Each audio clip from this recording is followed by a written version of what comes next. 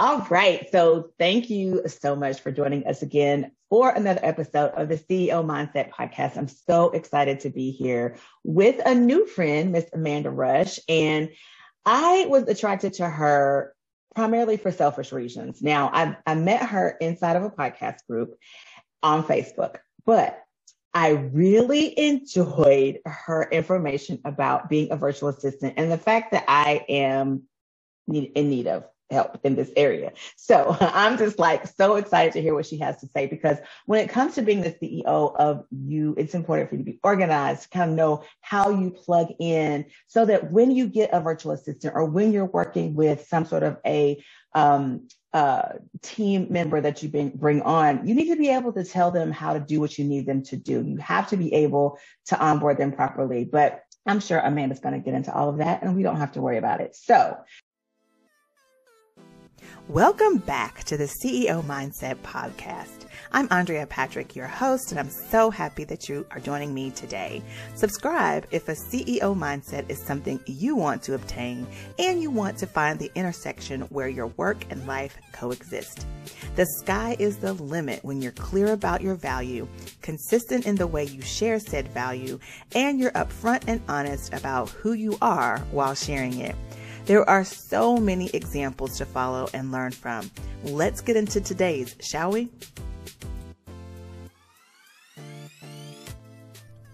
Amanda Rush Holmes is the CEO and founder of the Virtual Assistant Studio, a virtual assistance agency for influencers. She's a Southern mama, podcaster, educator, and marketing enthusiast. When she's not giving horseback rides or building rocket ships with her 3-year-old, you can bet she's cracking open that laptop to pump up her team, touch base with clients, attend quick strategy calls, or deliver amazing content to help support mamas like you. I'm so excited to have her on the show. Help me welcome Miss Amanda Rush. Thank you so much for being on the podcast, my dear. Oh my gosh. Okay. So many kind words out of your mouth. Thank you for having me. And you could not have said it better. Yes, yes, and yes to all of the things that you've talked about in terms of just onboarding and being prepared, but also even like getting to a point where you're able to hire somebody like that in itself is a milestone. So yes, we can dive into all of it today. Yes, I'm so excited because I think people this has nothing to do with the questions that I'm asking you, but I think people get bogged down with when do I hire a virtual assistant? What do I give this person to do? How do I know that it's time? And so I'm excited to dive into that with you. But before we get into that, everybody just heard your bio. So in addition to what I just said, they already know how amazing you are and amazing your company is. Tell us a little bit of something that maybe would be a surprise that was not in your bio. Oh my gosh, that is a hard question because I feel like naturally I'm a pretty open book when it comes to like what's happening and what we're doing and what we're up to. But I think something that is maybe a little more personal about me that a lot of people don't know is that I started the business 3 years ago, almost 3 years ago, which is not that long if you really think about it. And I had no intention of starting the business. Like it was a happy fluke. And I don't think a lot of people know that. They would think like this was intentional, this was strategic, this person planned this.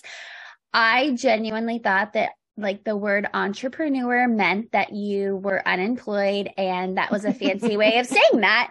And I was very much the 9-to-5 corporate person. I was a happy soldier and I did my job well. And it really wasn't until around 2020 and a little bit before that I was even thinking of possibly dabbling into the online business world in itself. So I think that shocks a lot of people if they were to find out about that, because they're like, wait a second, what do you mean? Like you had no intention of starting a business? And the whole journey, if I walk you through it, I mean, I became a virtual assistant, which is amazing. And I love my job. But I also built out the agency, had no intention of doing that when I became a virtual assistant, didn't even know what the word agency meant, didn't know what that involved. And so it all just kind of snowballed a little bit.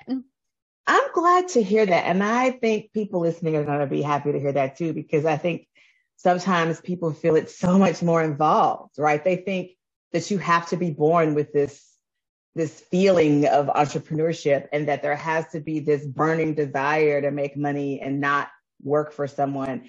And oftentimes the best businesses, at least from what I've seen and the clients that I've had, stem from just a natural progression of a love of doing something, an ability to do something. And it was really by happenstance that it became successful because it was so natural. Yeah. Oh, yeah. You find that? Absolutely. And I think that's true for a lot of people. Even in our space, the clients that we work with, a lot of them had no intention of ever building a business. They were just sharing what they loved and what, like you said, what felt natural to them. And then the money started flowing in and they were like, wait a second, hold on. I think I'm onto something here. Like, this is a business because we're making money at this point. Exactly. So with that in mind, and all of the greatness that you do, and I think we spoke when the first time we spoke, I told you, I probably need you. I don't probably need you. I do need you. So eventually we'll get to that part, but teaching others to go after their dreams is fulfilling. I'm absolutely sure about that. I help people as well. But what are some of the mistakes that you see these new business owners or newbies making? And as someone who does this for a living and knows kind of where the pitfalls are and the bottlenecks are, what is some advice that you can give us so that we maybe don't make those mistakes so much? So many good questions. Okay. Let's start with somebody that's just getting started and they might feel a little bit lost. And I think happens to all of us, whether you're just getting started or you're like 5 years in. I mean, there are moments where I'm like, what am I doing? Am I doing this right? Like, you second guess yourself, and that's part of the cycle of entrepreneurship. So okaying those feelings, but then putting them over here and saying, okay, I have those feelings, but we have to move on from the feelings. I think the biggest thing that I see most new entrepreneurs do is they have what I like to call shiny object syndrome, which means they are focusing a lot of times on things that are not necessarily revenue generating. And I think this comes from being in the corporate world. I love to be able to tie an action to a result. And I think this is especially important in those early days of your business because you probably have a lot more time than you do money at this point. So you have to decide, how can I spend my time most effectively to generate said revenue so that once you have the revenue, you can invest in some of those shiny object things. And so I know I used to hear similar advice to this, and it would always frustrate me because I'd be like, but what are the shiny object things? And those are typically things that you can't tie a direct result to. So something like focusing on your branding. While branding is important and you need brand colors, your brand colors are not going to make you money. So pick some brand colors and move on. You don't need to spend a month on your logo. Like, I'm just going to lay it out flat for you. Correct. I agree. So things like that, where it's like, okay, who do you serve and how do you help them? If you can articulate that clearly, I serve blank and I help them do blank, start with that statement, and then really dive deep into that and think, okay, where is that person? How can I go out and find them? How do I get in front of them? And you might have to be a little creative and a little scrappy here because you likely aren't going to have the fancy website and the large social media following and all these things that a more established business has had because they've been working towards that for 5 or 10 years. And then decide, okay, now that I'm in front of them, how am I going to provide the best possible experience, whether you're selling them a service or a product or whatever that looks like? Because if you can do that with let's say 1, 2, even 3 people, they will tell their friends if you do a good job. Yes. And that is how the business is built right there. And then you have the revenue flowing. You use your profit to reinvest back into your business, into those shiny object things like a rebrand and a fancy website and maybe a social media manager and all those other things.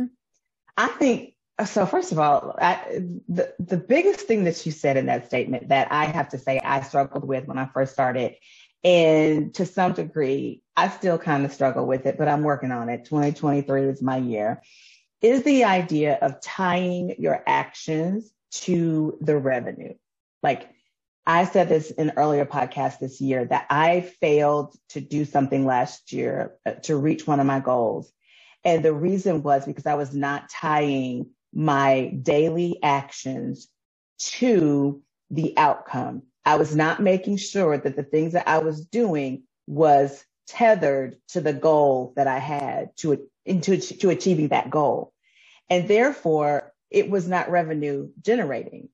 In addition to all the other revenue generating things that I needed to be doing, specifically this one goal, I was not doing what I was supposed to do last year. So like you said, it was shiny object syndrome. I was like, oh, well, I need to make sure that all of this administrative stuff is taken care of so that when the money starts coming in, this thing is going to happen. But I wasn't concentrating on actually getting the money to come in. I was preparing, for the money to come in, but I was not actively working on making sure money was coming in. And so this is a very important lesson for people to learn. I don't think you could have said anything better or more important than that, because you're right. We all get, not all, but a lot of us starting out get hung up on making things aesthetically pleasing, but we're not making it revenue producing. Yeah. Oh yeah, 100%. Yeah. And I think it's easy because sometimes those revenue generating tasks, you're not like, it's not like you do one thing and then, oh, money appears in your account. Like you're playing the long game. Yes. And so that can be difficult. Like, let's say you're working on launching a course, for instance. Okay. So I am. Okay. Amazing. So a lot of times when we're launching a course, this is a great example. We're like, okay, we have to create the modules. We have to make sure the sales funnel's up. We got to get the emails. We need the sales page. We need the landing pages. We need the platform. We need the free lead map. Like you need 100 different things. And it's like, okay, but what do I really need in order to make this successful? I need students in the course. So like, what's something that I can do to get students in my course? Maybe instead of like building the entire course out, I can pre-sell the course. So I say, okay, I know that I'm going to help this person solve this problem with my course. So I'm going to get in front of them and I'm going to say, listen, I have all this content inside my brain. If you want access to this content, you can purchase it right now for a discounted price. I like to call this like a beta launch. And you can buy this and then boom, they buy it, you have money, and now you can take that money and go build out said course and then just like drip them the content. And like, this is one example of like 1,000 other things where you can do very similar, like structures in the online business world. But like, I think sometimes we overcomplicate it a little bit, We do. And the other thing I think we do, because that's what I did too. And it took me, I have probably, don't laugh, but I probably have 4 or 5 courses under my belt that I have written.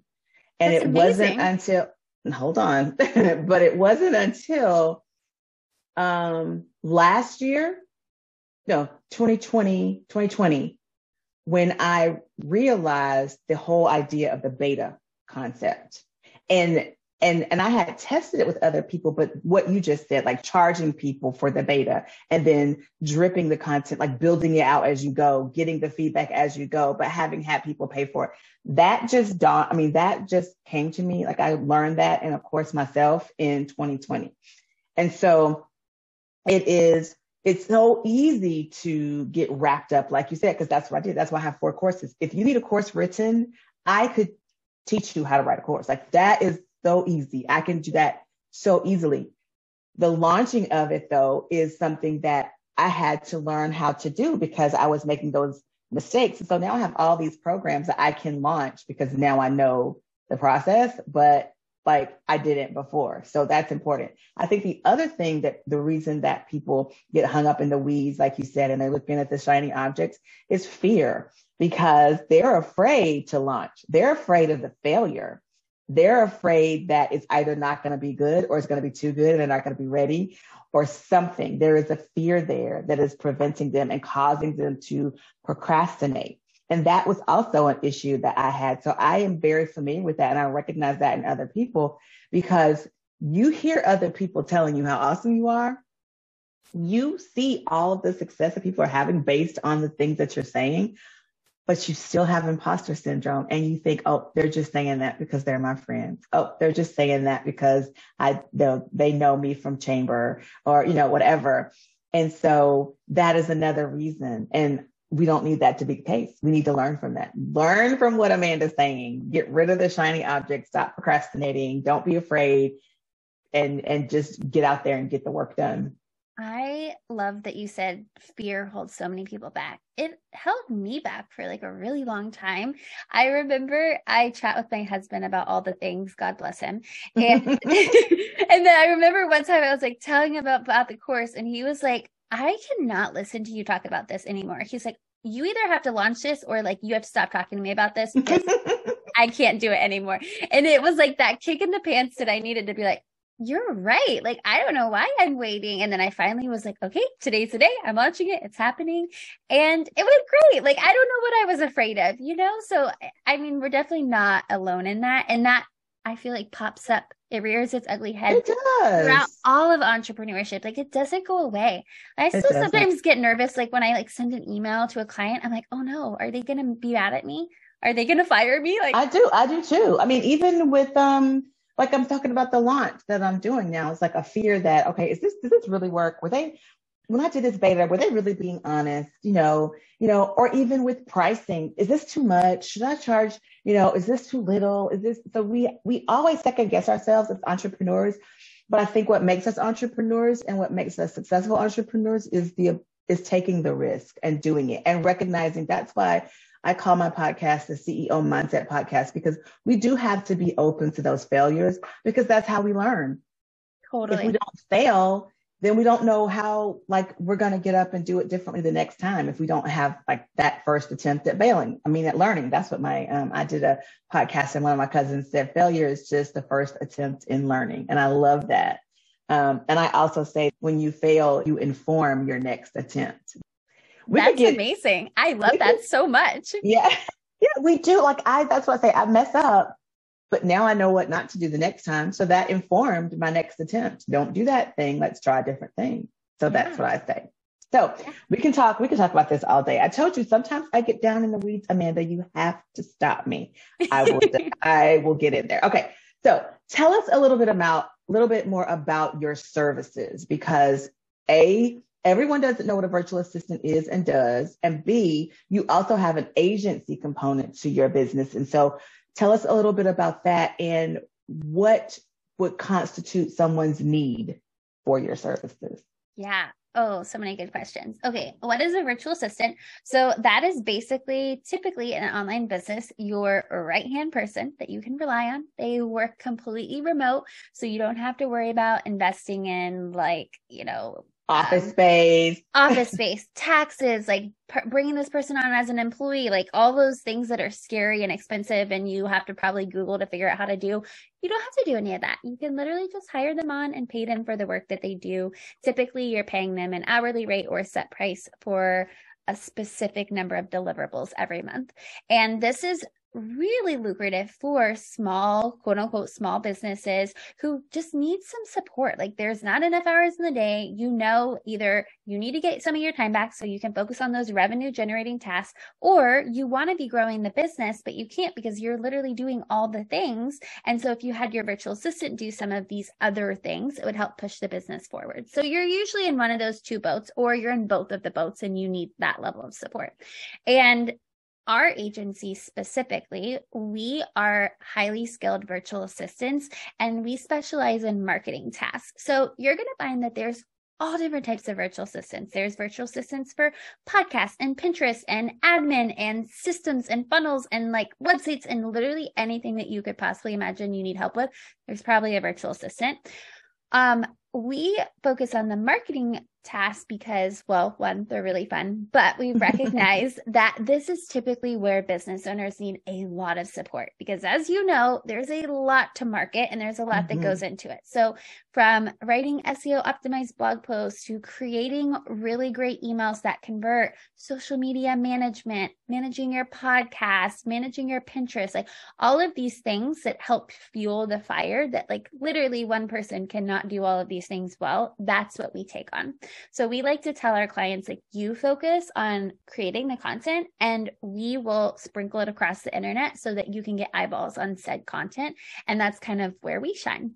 Nice. Awesome. And this is so important because as I'm working with small businesses and talking to them about how to really be more authentic in their business and be able to communicate effectively to someone like you, because I mean, and you can talk to this point as well, because I really want you to emphasize this point. So you tell me if you agree, if you don't agree. But it's very difficult, in my opinion, because I'm also in the marketing space, it's very difficult to take on someone who does not have a clear idea of what it is they're trying to say to their audience and how they connect to the issues they're trying to solve. Because ultimately, even if someone else is doing your marketing, they need to be doing it in your voice. Mm-hmm. Otherwise, it's not coming across authentically, and the client that you're trying to reach is not able to connect with you. So even when you are working with clients and you're doing their Pinterest or you're writing their blog posts, agree or disagree, it needs to be in your client's voice. You need to understand this person's voice. Is that right or no? Absolutely, 110%.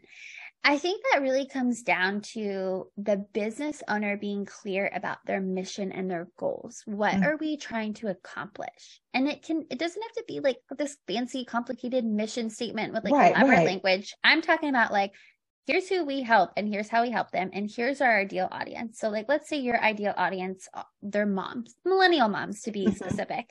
Okay, we help millennial moms do blank. And this is the type of person that they are. This is where they hang out and where they like to shop and what they do and how they consume our content. And this is the language in which our business uses to communicate with them. And it's also about having really clear expectations. So when you're ready to outsource, you have to own the fact that okay, I understand that I'm investing in this person, but they're also reinvesting back in me. And so it's your job as the business owner to communicate what it is that you expect and what you need from them. If you leave it up to a random person, chances are the relationship, it may or may not go well. I like to think we will know how to take the reins in our agency. However, there have been plenty of clients where I'm like, you know what, this isn't a good fit because we don't know how to help you. They weren't able to say, I need 5 emails a month. I need 2 blog posts a month. I need you to manage my Pinterest. I need this amount of videos to go out. They were just we need to do something. And I'm like, okay, but what are we doing here? So that, I think that's really crucial too. And it doesn't have to be a ginormous systemized SOP situation. Right. It could literally just be you writing down in a Google Doc, hey, every week I need these 10 things to happen. Exactly. But it's the reason I think people are so unfamiliar, small businesses. Larger companies have staff and all that. But when it comes to a smaller business who is in need of a virtual assistant or a marketing professional at all, there's a lack of education as it relates to the realness of marketing and all that goes into it. And so I think we run into, I don't know if you do, but I run into clients who think, oh, okay, so you're going to do my social media. Okay. All right. Well then, I want 3 posts a week and that's it. And it's okay, but whoa. How are you providing the content? Right? Because I don't know what are we doing? What is the content supposed to be?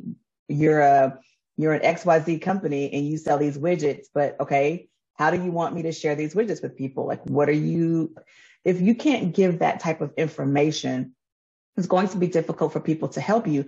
But even more than that, how do you relate to your business? How do you relate to the problem you're trying to solve? I like to talk to people, especially as I'm doing more of the authenticity coaching and personal branding coaching.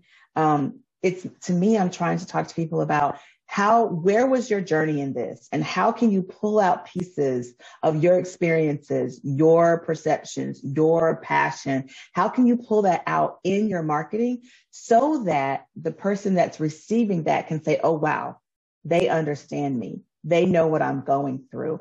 I want to see and learn more about this person. Because ultimately, in my opinion, marketing is about 2 entities building a relationship, joining together and understanding one another. And that can't be done if you don't understand yourself or how you are going to connect and build a relationship with your audience. Because it's like you and I, we met. I didn't know you before I met you, right? We had to have a conversation and we had to land on some commonalities. to determine whether or not we could continue with a second conversation. Mm-hmm. And thank God we were able to have not only a conversation, but a podcast interview. But that's, to me, what marketing looks like in terms of the personal branding aspect of it and the strategy of it. And that's more what I deal with. Would you agree with that? Yeah. I don't think I've ever heard anybody explain it like a relationship, but I don't think that could be any more accurate, because you're right. And I think typically if you look at brands that do this really well, or even personal brands, like people who do this really well, they're building that point of connection to where you're right. The person on the other side of the screen is like, oh, we're the same. Like, we're not the same, but we're the same. Like, we struggled in the same way. We've gone through the same thing. Maybe we share a shared opinion on something or perspective. And I think that a lot of times in this online space, people want to delegate everything. They're like, just get it off my plate. I don't want to think about it. I don't want to do it. And you do have to put in the effort, like, to a certain extent. Now, maybe at some point your business is going to grow big enough where it doesn't need you to run. And I think that's amazing. And kudos to you if you can get to that point. But while you're building it, you have to be willing to show up to a certain extent, because otherwise, you're right, there's no point of connection.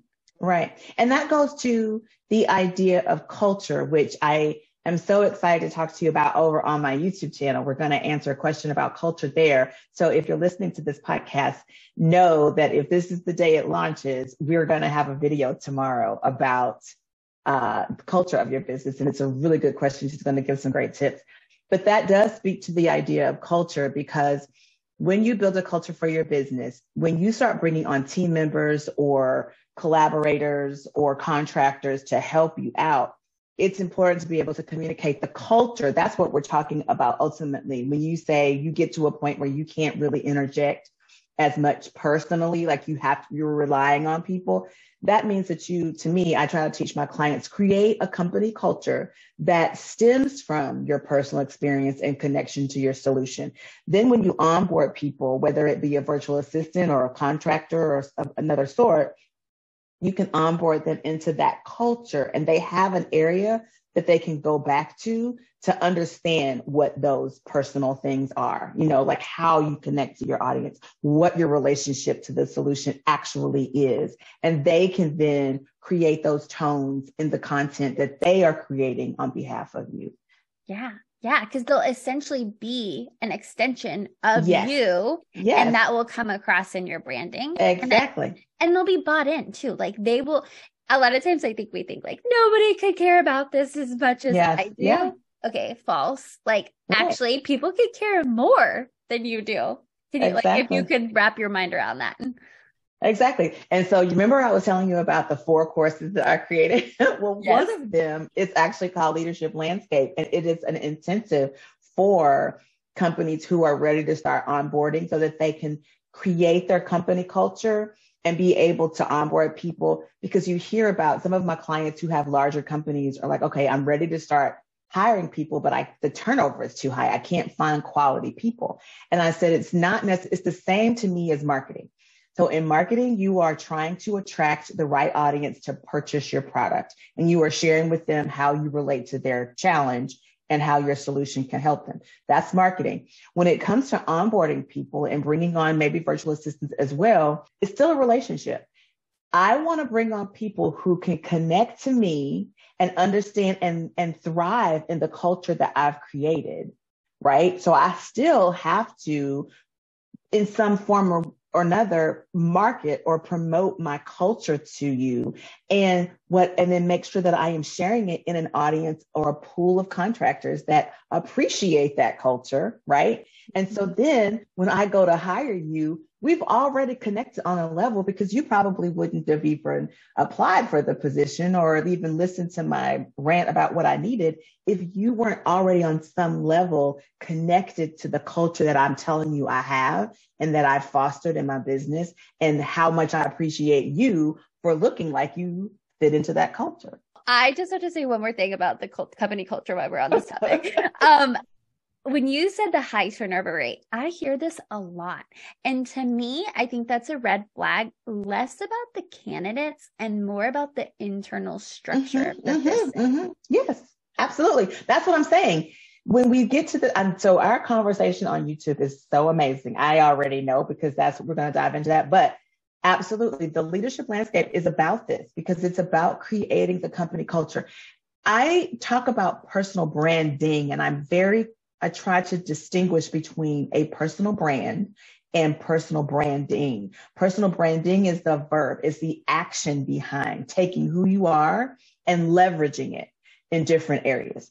And so that's where my Project CEO program that I'm launching as it's about teaching people how to create the CEO in themselves, the personal brand for themselves, and then how to wield that across every area of their life. So it's not just business, but it's professional. It could be your career. It could be if you are a domestic engineer, as my mother likes to call it, even if you're a stay-at-home mom, there are things and areas of that require you to be the CEO of you, whether you might be on a PTA, you may be on a board of a charity. You don't have to have a job. You don't have to be an entrepreneur. You can just be yourself, but you still need to understand the rules of engagement as it relates to teaching people how to manage, teaching people how to treat you, managing people's expectations.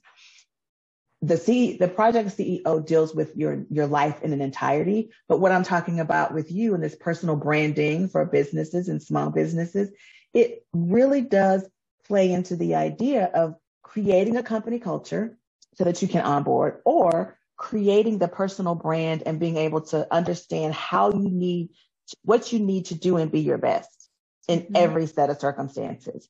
And so either way, what you're saying is true. We have to create an environment that fosters relationship building. Yeah. Regardless. And it's kind of like, have you ever heard somebody say like, I was just drawn to you. I was just attracted to you. And they like can't quite put into words what it is. It's because they've created exactly what you're talking about. It's almost like an energy that like you exude this type of feeling. And because you exude that, because you're embodying the CEO mindset, people understand like, oh, okay, like she is a kind person. She is caring. She is smart. She's a mom, an entrepreneur, like all these things. And it's not because you've said those things about yourself. It's just because like you've exuded them and shown people. And so therefore now they understand like, this is how I interact with this person. Exactly. I call it my 4 R's of conversion. You're building a reputation just based on what you do. People are seeing it, and that is building a reputation. From that reputation, people are wanting to have a relationship with you, and they are going to reach out. They're going to talk to you. You're going to build relationships. From the relationship, you're going to build rapport, and that's where your loyalty and the commitment is going to come from. I forgot what my other R is. I'll have to add that into the links, the show links below. But there are 4 R's, and it's like it's important for us to understand who we are. I think getting back to the point of the podcast and where we are, it's important to understand who you are, what you need to do and be your best, so that you can teach people how to treat you and manage expectations. That is true whether you have a business and you are bringing on contractors, virtual assistants, or team members, whether you are in a career and you're climbing the corporate ladder and you need to navigate, the politics of the office and understanding how to do that to your best ability, or whether you are a parent who is staying at home and you have children that you are taking care of, you are raising your family and creating the structure in your family, and you are doing things outside of the home with like charities or, like I said, PTA. It's still important to have these tools. And you are just a great example of why it's so important when you're working with anyone. You have to be able to communicate what it is you need from them. Yeah. Yeah. Oh my gosh. Yeah. We could just go on and on. Okay. All right. So here's the next question. So how important do you think authentic connections, organic interactions, and self-awareness are to successfully achieve goals? Ooh, that's a good question. I don't think, I could be wrong here, but I feel like authenticity is key to a certain extent. And here's what I mean by this. I think that you need to be true to yourself and your values first and foremost, always, no matter what you're doing in business and in life, because if it's not aligned, it's probably not going to go over well. And exactly, only you can answer that question. But I think sometimes in the social media space, I see people get a little too authentic, if you know what I mean. Yes. And so there is something called too much of a good thing. Yeah, yes, exactly. So I think you have to tiptoe that line a little bit. And when you're going through like, okay, what are my core values? What do I prioritize? If you're able to answer those questions, it will very clearly in the sand draw those boundary lines for you as to, you know, I say this thing, but I don't say this thing. I treat people this way, but I don't treat people this way. I believe in this, but I don't believe in this. And that will dictate your actions. And I know personally, like anytime that I am, let's say I'm trying to like accomplish a big goal and I'm like, okay, I want to hit this really big milestone in my business. I want to get there by this specific date. I don't know why I set these dates for myself. Like it's all arbitrary, but you know, we do that. And a lot of times there'll be things that pop up along the way. And I'm like, you know what? I don't know. Like this doesn't feel like it's aligned with my core values. And sometimes it's hard to say no to those things. But every time I do, I feel such a sense of relief. And I think that's going back to being like your true, authentic self, whatever that means for who's listening. Yeah. And I'm going to say something too about what you talked about, like too much of a good thing is not always a good thing. I always tell people that authenticity is about, to me, like what you said, it's about understanding you, right? Knowing what you need to do and be your best. I have something called a personal framework, and I talk about it being your strengths, your limitations, your desires, and your non-negotiables. And when you look at things through that lens, like the framework, you are guaranteed to stay in line with your true values, your core beliefs, and your authentic self. And there are times, like you said, you will look at a situation and it looks really good and you feel like you really shouldn't pass it up. When you look through your lens, your personal framework lens, it really makes it so much easier for you to make the decision to say no, because it's too many of the negative parts. It involves your limitations and you're going to have to struggle, or it involves your non-negotiables, or it doesn't get you to what it is you want. And so you can say easily, well, this isn't something that I need to be doing. It looks like a good thing, but I'm gonna have to work too hard. You know, Dr. Phil said, if you marry for money, you'll earn every penny. If you've ever heard him say that. And that's kind of how I feel about operating outside of my personal framework. If I do something that I know is going to stretch me, I'm never going to earn enough money to make me feel good about the stress that it's causing. I'm always going to feel like I've not making enough money. So that's not good. The other thing that I wanted to mention about what you said was sometimes too much of you is because you are not managing what I call the volume of your personality. So it's important to know your personality and understand, you know, who you are and how you react to certain things and what your triggers are. But it's also important to understand that your full 10, on 10 personality is not necessary, nor is it appropriate in every situation. So dialing yourself down a little bit does not mean that you are trying to be someone that you're not. It means that you are reading the room and you know how much of yourself is necessary to get the job done. And you don't have to give any more or any less because you know yourself well enough to manage yourself. Yeah. And it goes back kind of like what we were talking about earlier with like your personal branding and saying like, what type of brand do you want to have? Do you want to be the 10? Like maybe that is your brand. Like that's a YouTube personality. And so that's fitting. Or are you in a business setting and maybe you need to be like an 8? Like and every now and then you could be a 10. Exactly. But you know what I mean? Right. But that's what I'm saying, like understanding or being the CEO of you. That's what Project CEO is about, is really understanding where your limits are and how you stay within those limits, because it's easier to catch, you catch more flies with honey, more bees with honey. Is that what they say? I don't know. But you're able to get further along where in your desires and your goals. When you are comfortable in your own skin, you're certain about the value you're bringing to the table, and you're able to manage yourself in those important situations. Girl, again, got me in a weed. We could go on and And maybe we will on another day. But for now, I've got a couple more questions and then I'm going to let you go because, girl, I want to have you back and we still have the whole video that we're going to do. So, yes. Okay. So let's move on. All right. So the name of my podcast is the CEO Mindset Podcast, which we talked about earlier, and it stands for constantly evolving and being open to failing forward. Now, I want to know, and so do my listeners, how do you constantly evolve? How have you failed forward? And what are a few of the best lessons you've learned along the way? Oh, goodness. Okay, let's get into it. Okay, how have I constantly evolved? For me personally, I am a nerd, in case you can't tell. So I love to learn. I always listening to podcasts. That's typically what's on my phone. I don't like listen to a lot of music in the car. I'd rather either sit in silence and think or listen to podcasts. I know I'm a weirdo.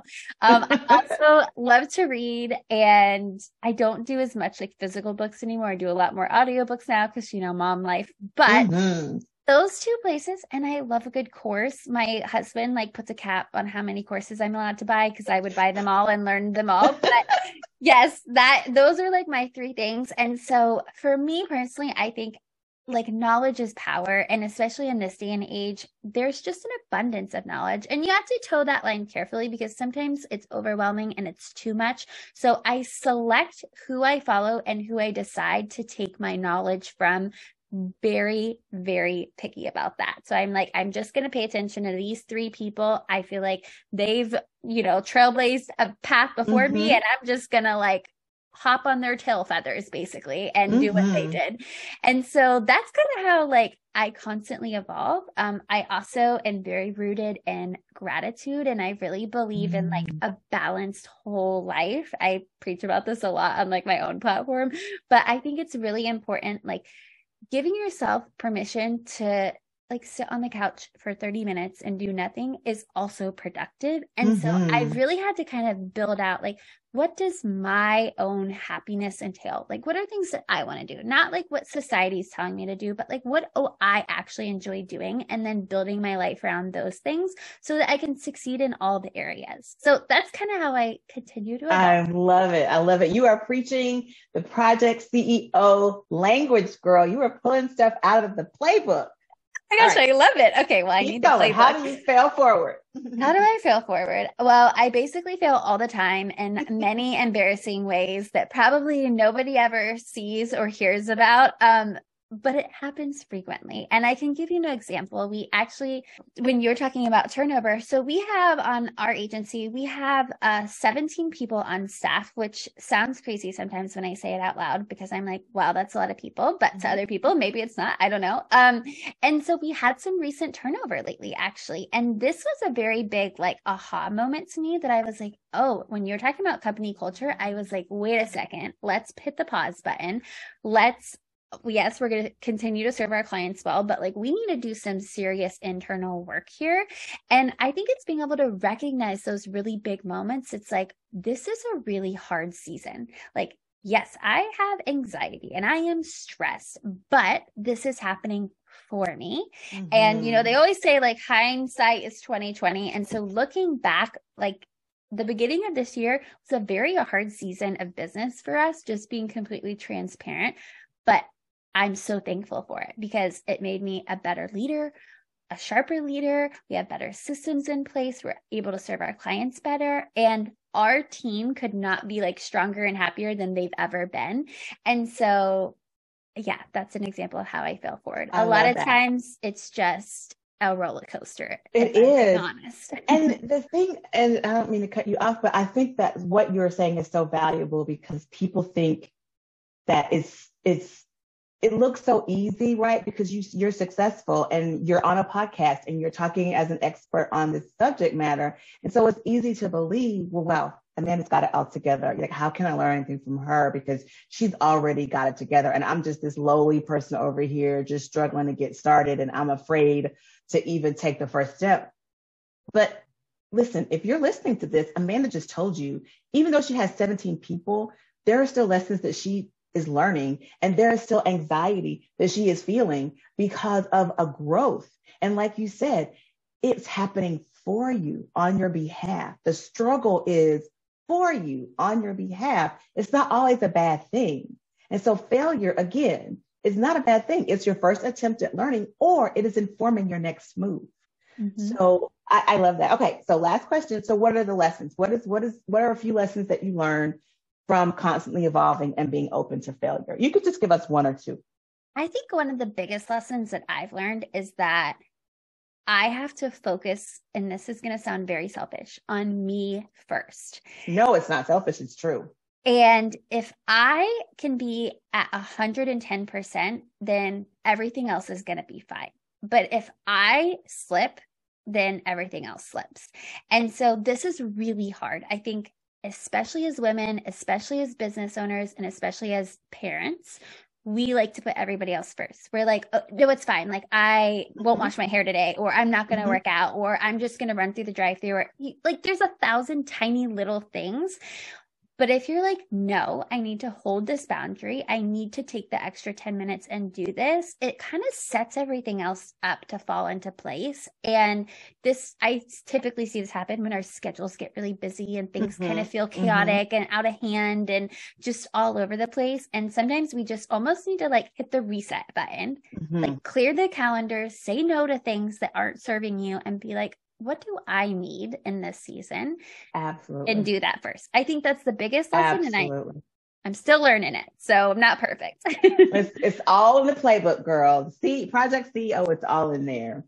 I am so thankful that you were on the podcast today. I think we have learned so much from you, and I cannot wait to talk to you off the recording because there's so much I want to say and ask. But is there anything else that you have on your plate? Is there anything that you want the listeners to know? Maybe there's a lead magnet or something that they can grab to maybe help them, or is there anything that we can point them to for you?